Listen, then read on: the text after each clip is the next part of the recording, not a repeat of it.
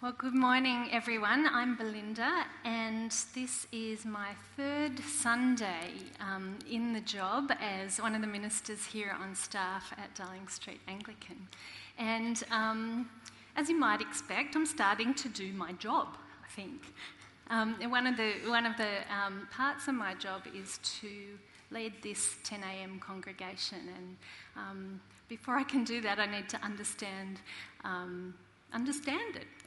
how things work around here. And so I'd love to get together with anyone who's interested to help me learn and to plan together about this congregation. So if you're interested in doing that, just see me afterwards and we'll work out a time that suits everyone who wants to come along. I need to confess I've made some mistakes in the last 3 weeks, and I'll tell you 2 of them. One is that, and I'm really sorry about this to the person involved, last Sunday I asked someone what they had been doing the day before, and it turned out this person had actually spent the whole day in the same course, the same Peacewise course as I had.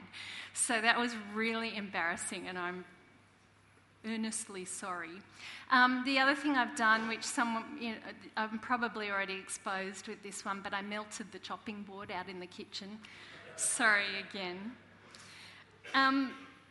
But here's the scary thing. I reckon I've done a whole lot of stuff wrong that I don't even know about. And the reason I know that is because this is a culture where just as in every community, you have ways of doing things that someone from a different subculture has no way of understanding. And you probably couldn't even explain it to me even if you tried. So sorry for those things too, whatever they are. And feel free to tell me. Sometimes it's obvious when you make mistakes, cultural mistakes, and sometimes it's not. Let's pray. Oh, Father, these words I have here, this talk, they're just words. They're just dry, dead words without you, Lord. And so I just want to ask that you would bring them to life, that you would use these words to bring truth to us, truth into our hearts, that your Spirit would provide us with nourishment for our souls today, that we would go away with a spring in our step and with hearts that are changed, Lord, that hearts that are drawn to you more, that see you more, and that honour you more. And we pray this in Jesus' name. Amen. Well, I told you just now about some cultural mistakes I have made and some I don't know about. I want to tell you about another one that I made a long time ago that I did know about. It was pretty clear that I'd gone wrong. It was about 25 years ago, just after John and I had been married, and I went along to, I think it could have been the first or second of the big family gatherings. You know what I'm talking about, one of those extended family things. It was John's family, and there were the cousins and aunts and uncles and second cousins and la la la. And it went pretty well. It was quite enjoyable. And as you do after the lunch, some of us went into the kitchen and started cleaning up. And I suppose maybe there were some older ladies there and some younger men and women. And we were chatting and laughing. It was a lovely time. And into this delightful context walked one of John's older male relatives, and I, very helpfully, handed him a tea towel. Well, I may as well have handed him a burning bra. There was a deadly silence. It felt as though all the air had been sucked from the room as everyone waited to see what would happen. Pause. Finally, he spluttered out, I don't do that, and stomped from the room. Culture clash, big time. In my world, everyone who was old enough, male or female, would help wash up. In his world, men didn't wash up. And this assumption of his had never been tested until I handed him that tea towel. Now, I can tell you this because I'm pretty sure that in postmodern Rozelle that you're going to get it and you're going to be on board with me. I hope you are. But I don't think I could tell that story in every context. If I was in, say, a Reformed Brethren church, maybe I'd think twice before telling that story. I might not be able to confidently expect an alignment of thinking with me. Here in Mark's Gospel, one of the 4 accounts about Jesus found in the Bible, the writer Mark is building up a picture of who Jesus is. And this is drawn from real stories, from real eyewitness accounts. He wants to make a point, and to do that, he chooses 3 examples of what Jesus said and did as he engaged with his own culture.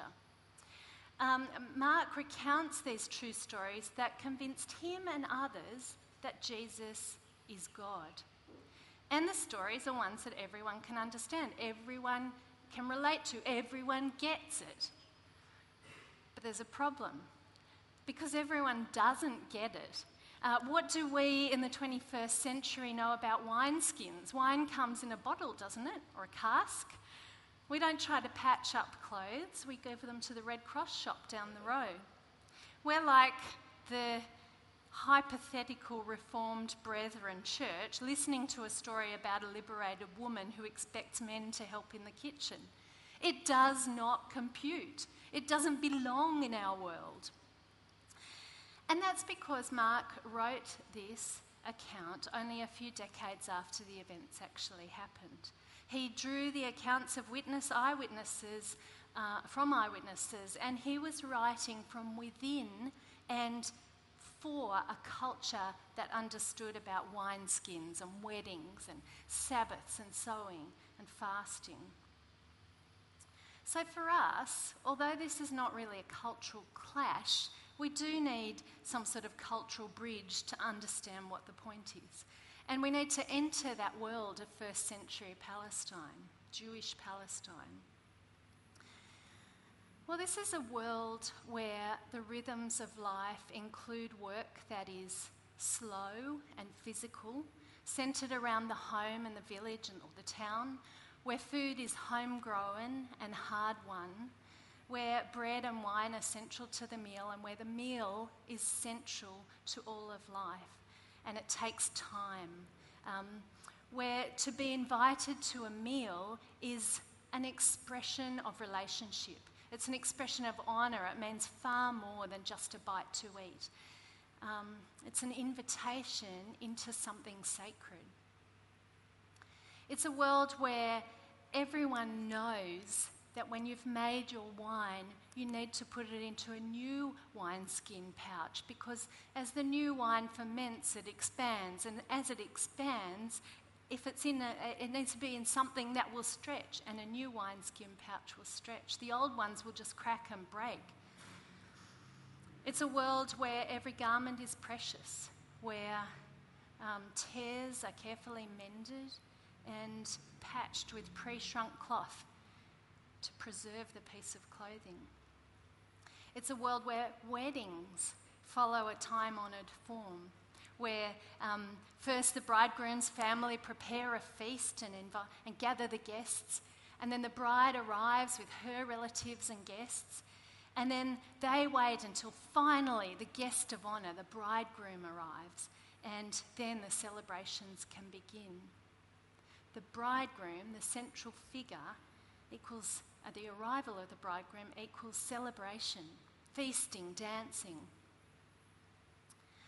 And this is a world where the Jews cling to a hope that one day the Messiah will come, the one who will liberate them from the oppression of Roman rule and will restore their own land to them with all the blessings that have been long promised to their forefathers as recorded in the scriptures. And these people are defined by these promises and this expectation. That's who they are. And so there's no corner of life uninfluenced by their religion. Every good Jew fasts twice a week. pious Jews believe that fasting is a necessary condition to be in place for the coming of the Messiah.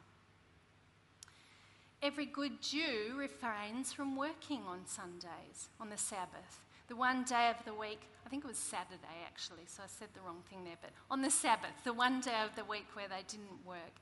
And they didn't even walk more than a short distance from home because that was considered work. They didn't pick grain from the fields because that was considered harvesting, work.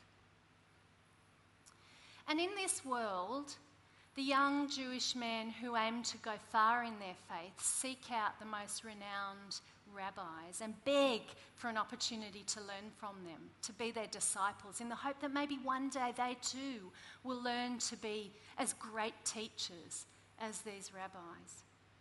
They're the ones, I suppose, who would make their parents proud. And then there are others who've lost their way, the sinners. Jewish parents might maybe tell their teenagers to stay away from these sort of people because you're known by the company you keep. You may be corrupted, you may be tainted, you may be perhaps seen to condone their illicit behaviour. And in this world, everyone knows the worst type of sinner is the Jewish man who's gone to the other side, who's working for the Romans as a tax collector, no better than a murderer.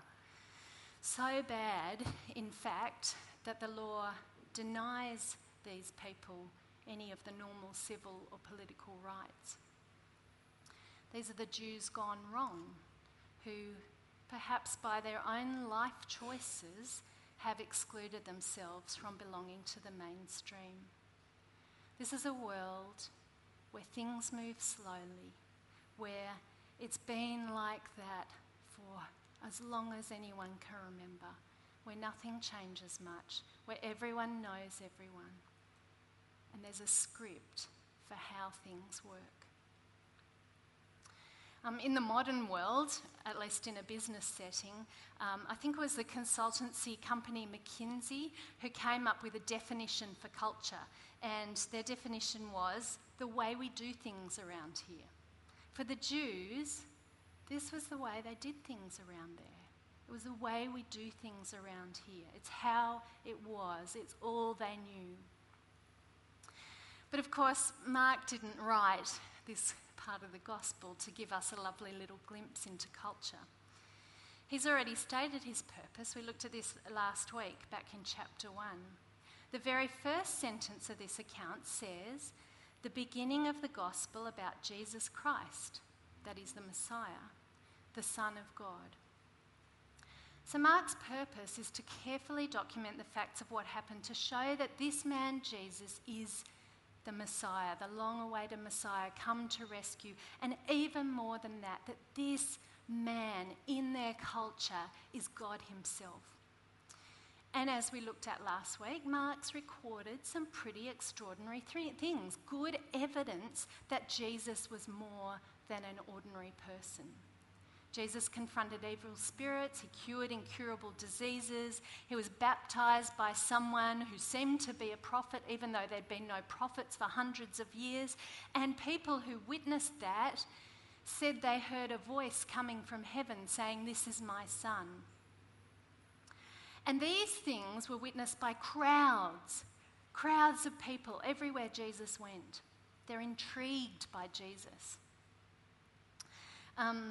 I visited China in January 1991, and it was just after the Tiananmen Square massacre, not long after, and China was not at all the modern place that it is today. And one of the towns I visited was quite small, quite rural, very remote. I think they had a ferry that came to that town twice a week, and that was the only way of getting in and out of the town. Well, has this ever happened to you? I was with a team of other white Australians, and as we walked around, crowds followed us. Maybe the whole town was following us, I don't know. As we walked past the local school, all the kids were at the fence looking at us, crowding to the fence to see what we were doing. And they'd crowd right up close to listen to our conversations. One time I was trying to communicate with a taxi driver, and people were crowding round and they were commenting on what we were doing and what we were saying, and I couldn't understand it. But my hunch is they were saying things like, "What did she say? Where's she going? What did anyone else catch that? Oh, why do you think she's going there?" Discussing us, so interested in us. Now, it's not because I or anyone else were such fascinating people. They'd just never seen anything like us before, or hardly ever.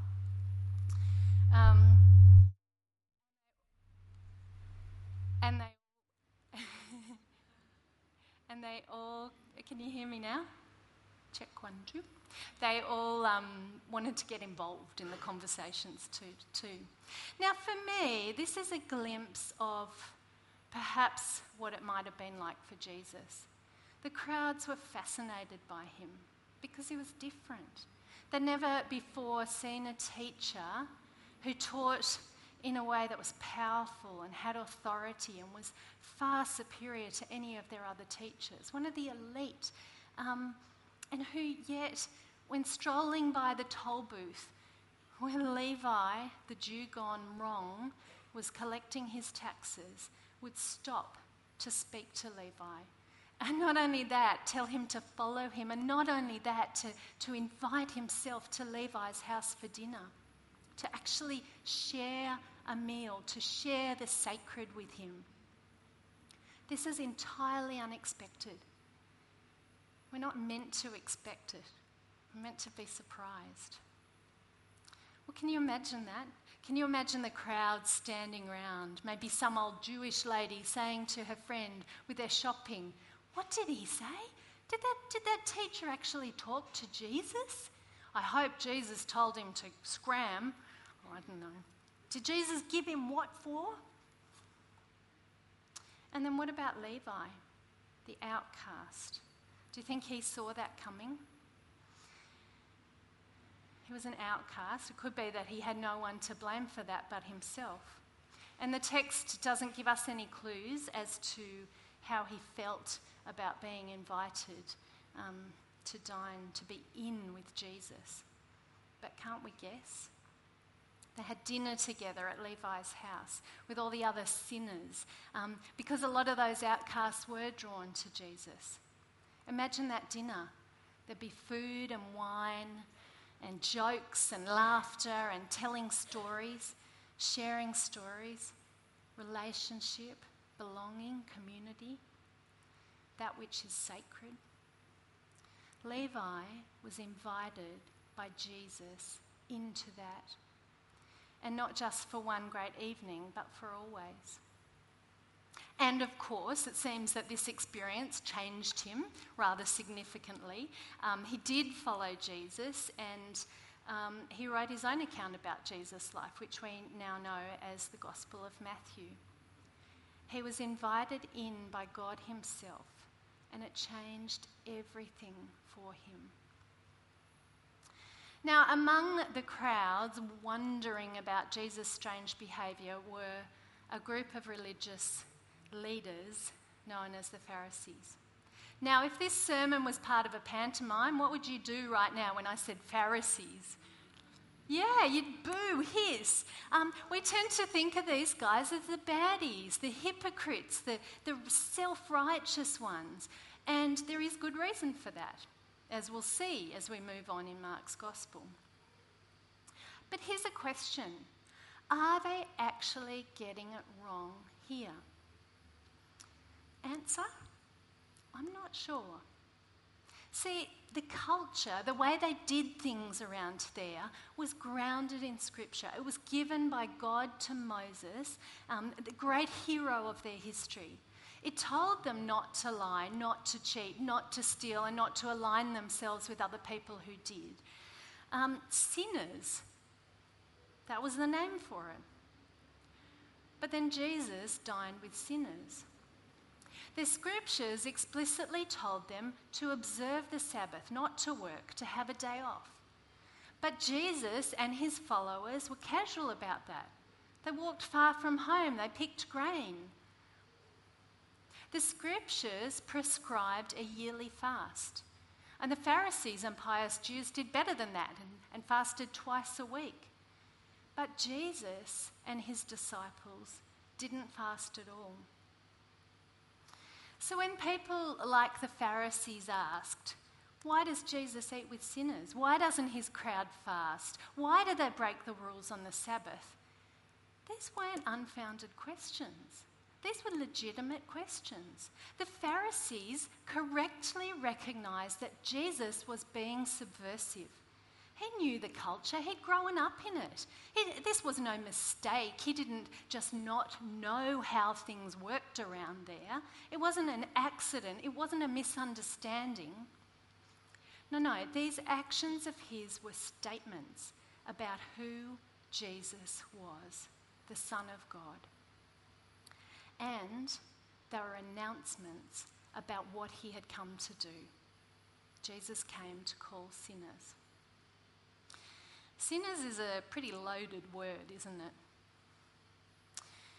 So if you'd like to follow Jesus, if you like his way of doing things around here, but you think you're righteous, you've got a problem. Because Jesus only came for the sinners. That's why he came. And who wants to describe themselves as a sinner? This is a problem for people like the Pharisees who consider themselves as upright, decent, worthy citizens, who pride themselves on keeping the rules. And Jesus came to bring the kingdom of God to bear. A kingdom marked by the renewal of all things, by restored relationships between people and God, marked by forgiveness and justice and peace and the restoration of community now and forever. A new way that promises inclusion and healing and freedom. And that was a way that was worth celebrating, not a time for fasting.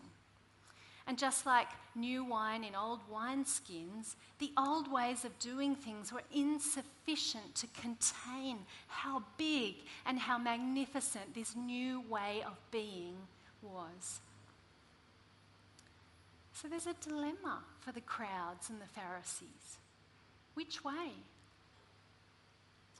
And the answer all depends on who Jesus is, because the old way was God's way.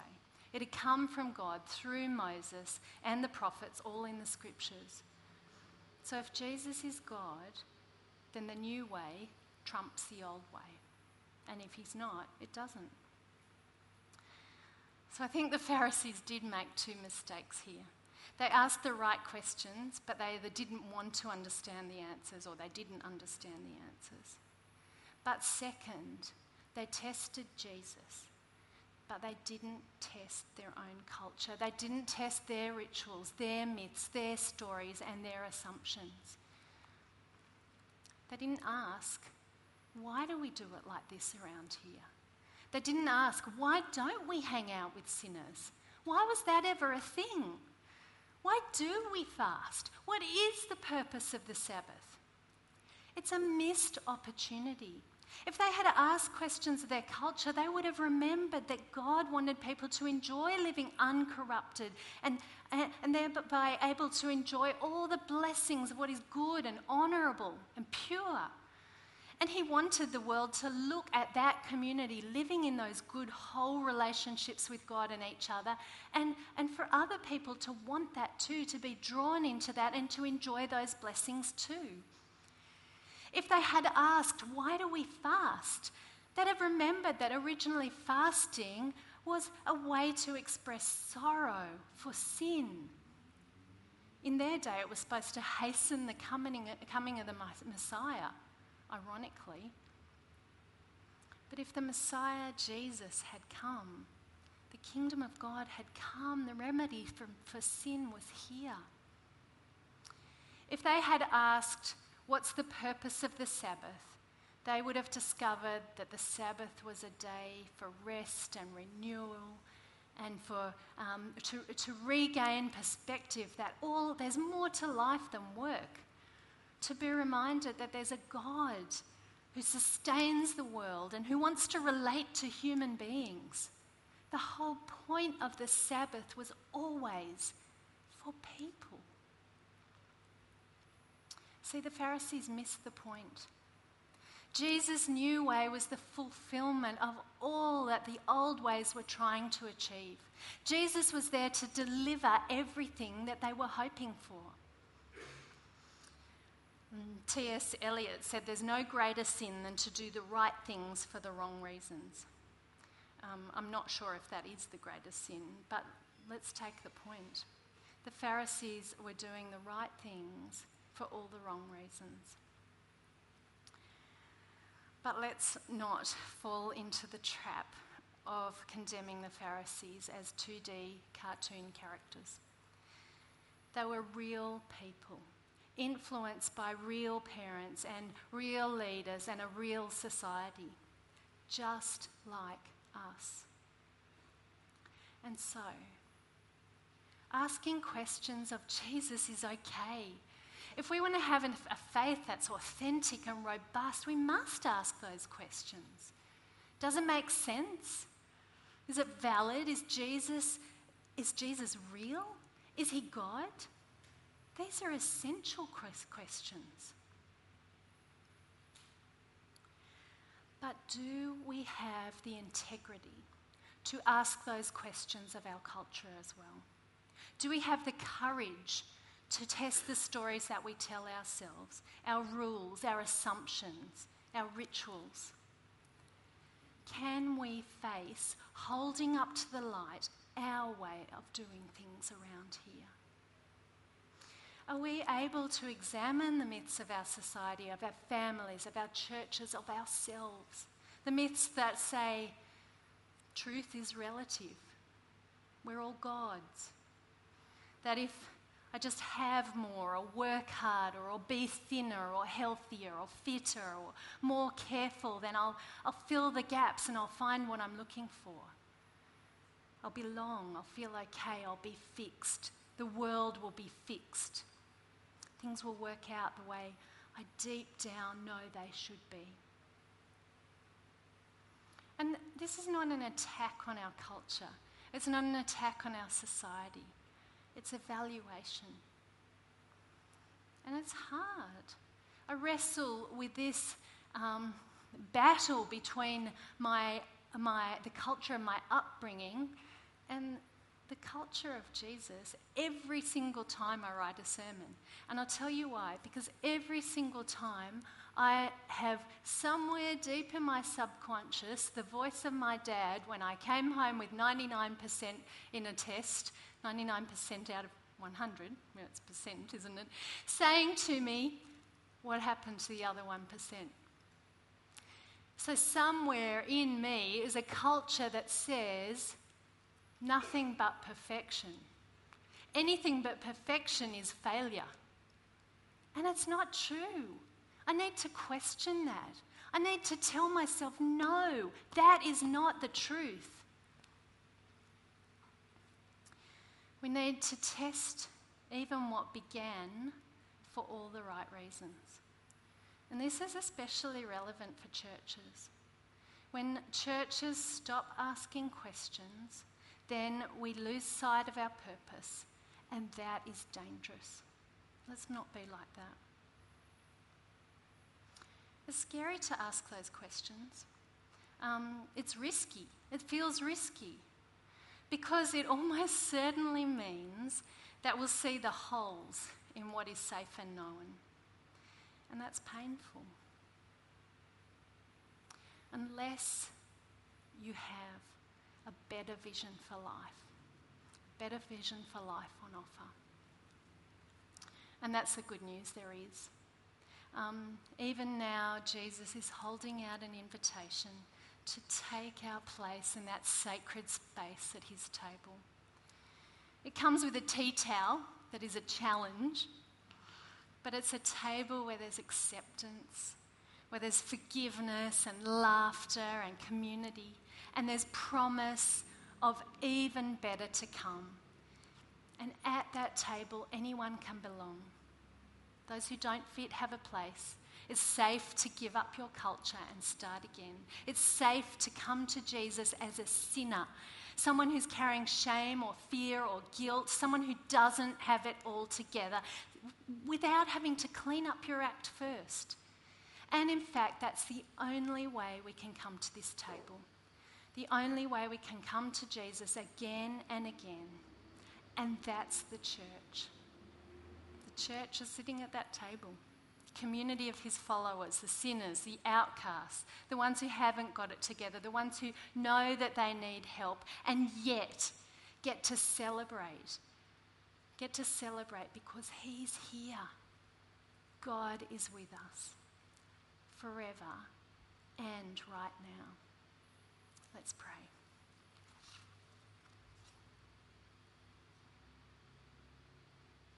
Father, we thank you for the magnificent truth that you are here, that Jesus is alive, and that you hold out to us an invitation to dine with you, to be seated at that table in your sacred space, knowing ourselves to be loved, accepted, forgiven.